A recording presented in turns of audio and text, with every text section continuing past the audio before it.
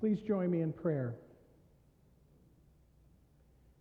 Father, I ask that you would fill me with your Holy Spirit, that I may preach your word faithfully, with confidence and boldness, but in love.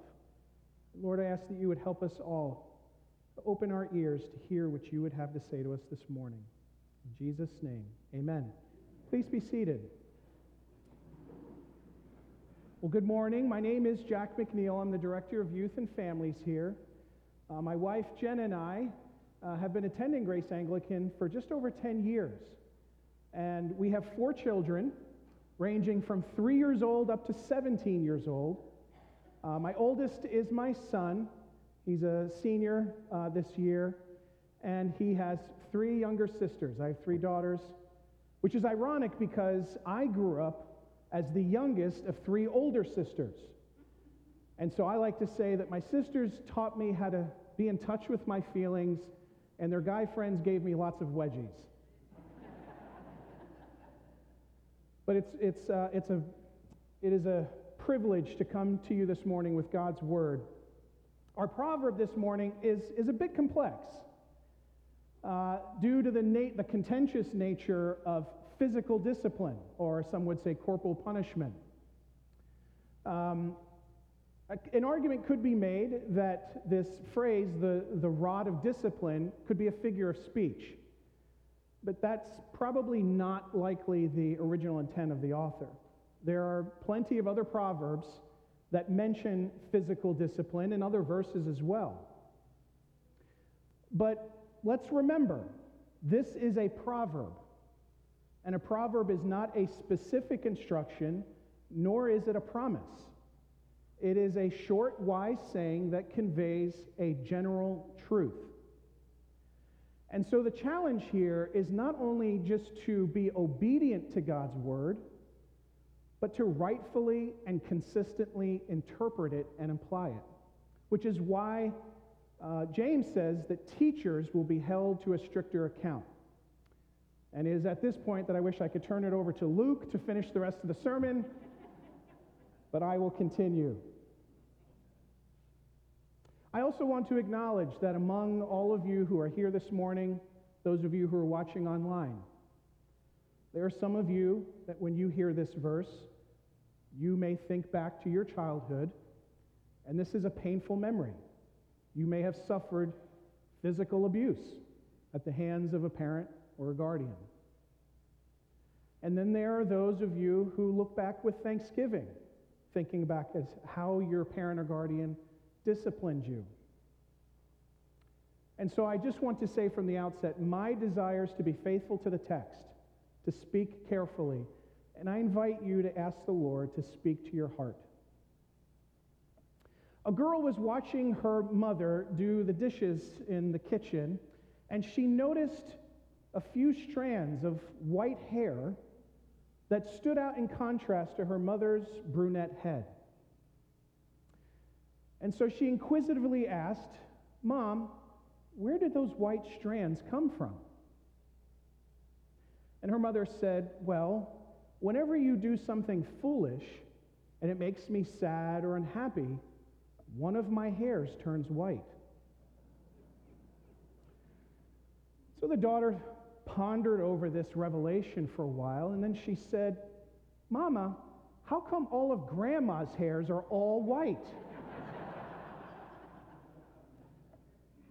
Folly or foolishness is something that we can all relate to, regardless of our age, regardless of whether we're parents or not.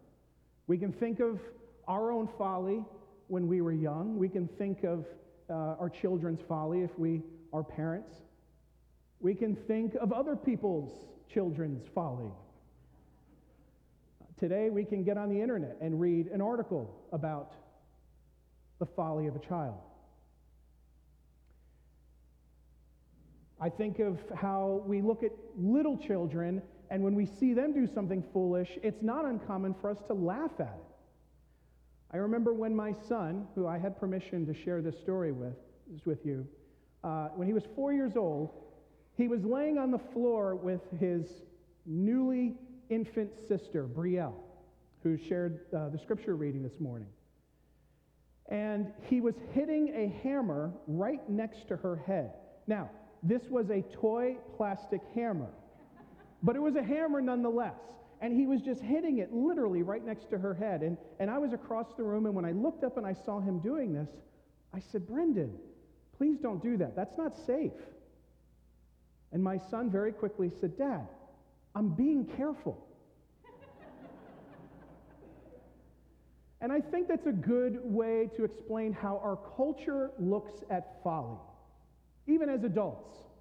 I'm carefully being foolish.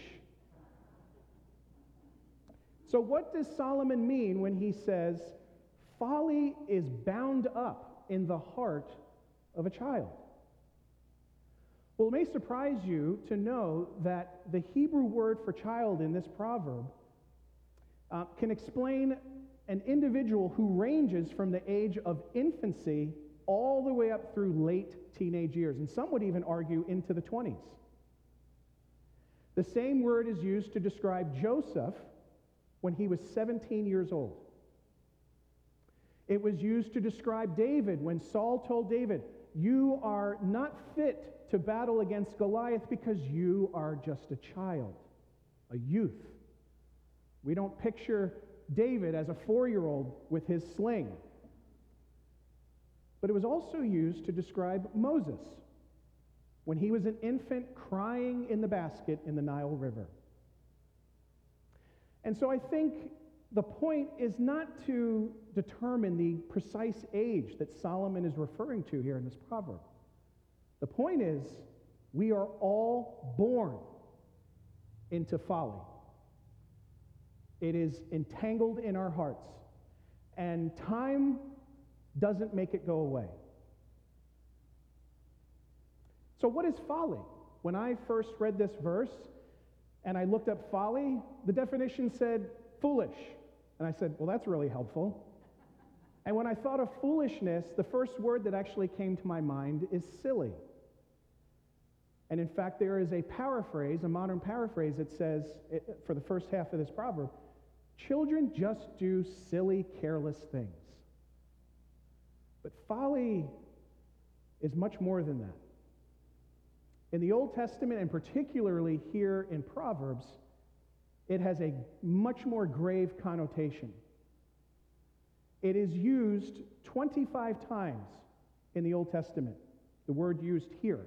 Now, there's few words to describe fool and foolish, but folly here is used 25 times in the Old Testament. 23 of them are in Proverbs. So we have a very good idea of what Solomon means when he says folly. First, I want to say that folly is depicted as the exact opposite of wisdom. It is the opposite of understanding and prudence. Folly is described as being arrogant. It desires autonomy as opposed to submission to the fear of the Lord.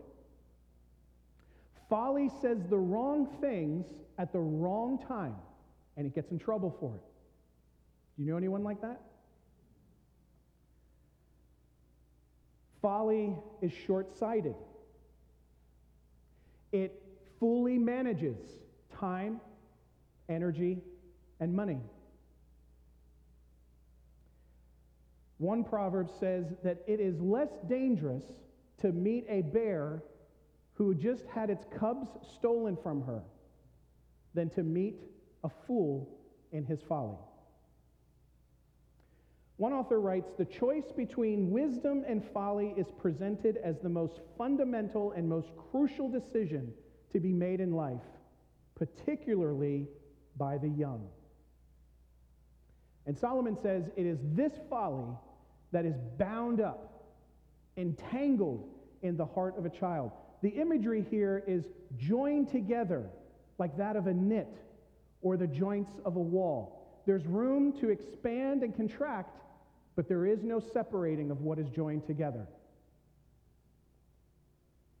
Interestingly, the word is also translated conspire in other places in the Old Testament. And so the image I immediately had was of my 3-year-old daughter, Abigail. And when we go to the soccer fields, and my son's playing out in the field, my younger daughters love to play with an empty net behind us. as we're trying to sit and watch the game. And inevitably, each of my daughters and my son, when they were little, they love to play around the net. I don't know what it is about the net, but they play around the net, and inevitably they get tangled up in the net, so much that they can't even get themselves untangled from it. And so they have to call my wife or I to come over and help them get out. And guess what happens a few minutes later? They get tangled up again. And it's almost as if my child and the net are conspiring. So what is the solution? When you find yourself doing really stupid things, and it's hurting the people that you claim to care about most, what are you to do? What are we to do? Solomon says the solution, the remedy, is the rod of discipline. Now, I know some of you are thinking, yeah, sick it to him.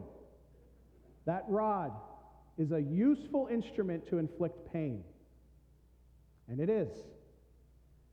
But the rod has a much more robust meaning and symbol throughout the Old Testament. We are very familiar with the shepherd and the rod. And in fact, the word rod and staff and scepter are all translated by the same word. The shepherd would use his rod to guide sheep and lead them to water and to green pasture. It would also be used to correct the sheep when they were wandering off, or as we like to say in New Jersey, off. It was used to protect the sheep and to protect the shepherd. A rod was used by a traveler to aid them as they would have to navigate difficult terrain. It's no different than how we use canes today. And one symbol of a rod that we don't often think about is that of authority. Moses comes to mind, of course, but also Jesus is spoken of in Revelation as ruling one day with a rod of iron. And it is this symbol of authority that gives us the greatest symbol of a rod, and that is God's comfort. Your rod and your staff will comfort me. One author said it best. He says, God's authority over death brings comfort to those who are walking through the valley of the shadow of death. And so the rod is not just an instrument to inflict pain. It is much more robust than that. So what about discipline? When I think of the word discipline, if someone were to ask you, how would you define discipline? The words mental toughness come to mind, grit. And when I thought longer about it, I said, well, discipline is also the ability to restrain yourself, to deny yourself the permission to indulge in something. And that would fit, but discipline really in the Old Testament, and particularly here in Proverbs, has a very different meaning. It is actually a virtual synonym with wisdom. It is the firm correction and instruction that we receive from the Lord, which makes it the perfect antidote for folly. While it hurts, it's not retributive. It is not punitive. Discipline is not the same as punishment. And one author really described this best by saying, discipline is something that looks at something that's happening in the present and desires to correct it for the future. Whereas punishment is something that looks at something that happened in the past and it says, you owe me. So the child who is disciplined realizes, I made a bad decision, or adult for that matter. The individual who is punished says, I'm a bad person. You see the difference? It stems from love, and it is ministered by God's perfect wisdom for the purpose of developing godly character.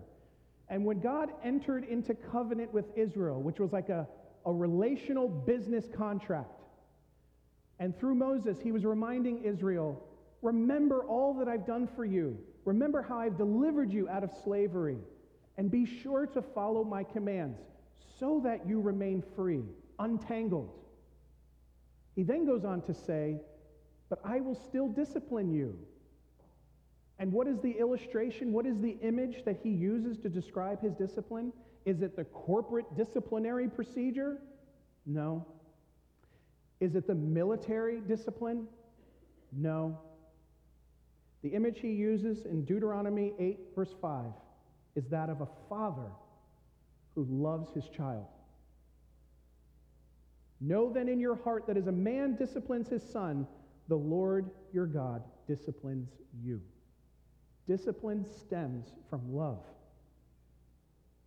It aims for the heart because that's where folly is entangled.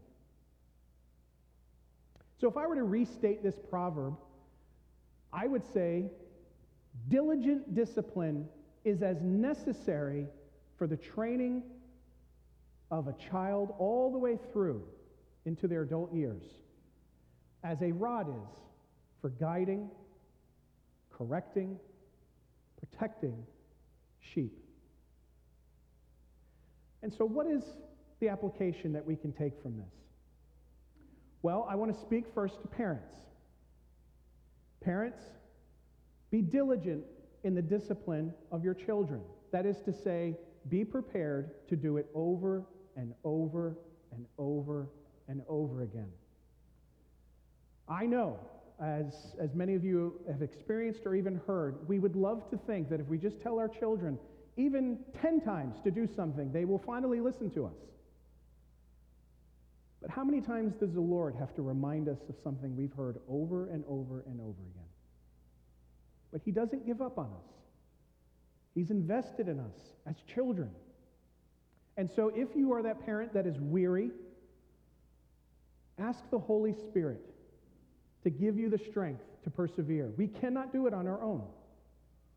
And also ask the Holy Spirit to remind you to affirm and praise your children and celebrate with them. The second to parents, I would say, is don't discipline in anger. Actually, this would be true of any of us. We say things and we do things that we later regret when we attempt to discipline in anger. And so I would encourage you, if you end up yelling at your child, or you say something, even in a casual voice, that you know was spoken out of anger, apologize to your children. Let them know that you recognize you lost self-control, which happens to be a fruit of the Spirit. For all of us, I encourage you to be trained by discipline. And what I mean by that is when we think of training our bodies, to discipline our bodies, I honestly can't relate to this very much, but I've watched other people do it very well.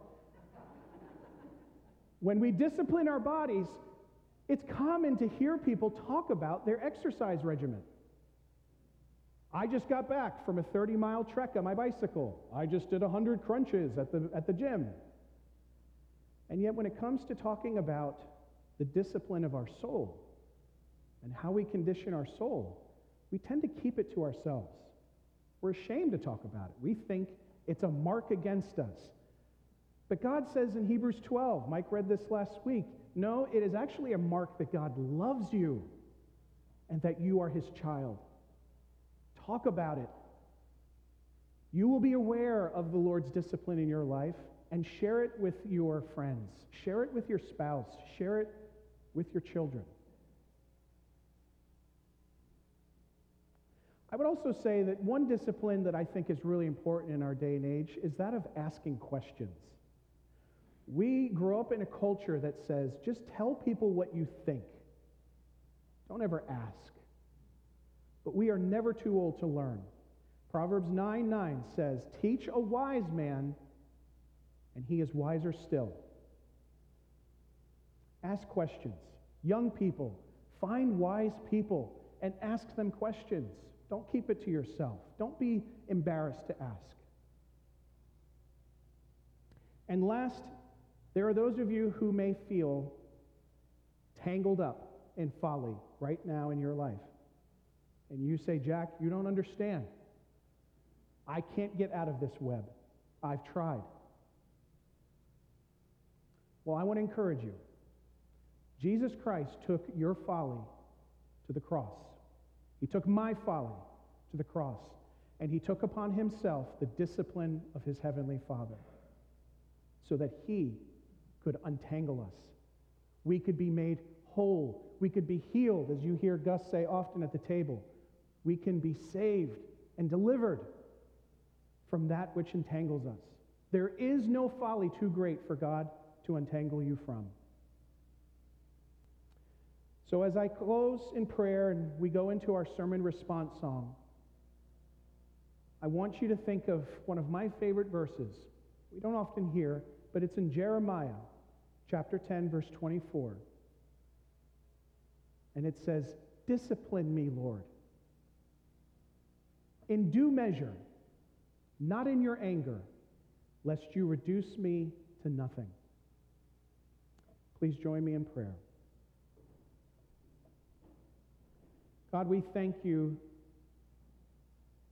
that you love us so much that you diligently correct us, instruct us, and desire that we would grow in wisdom, just as our Lord did.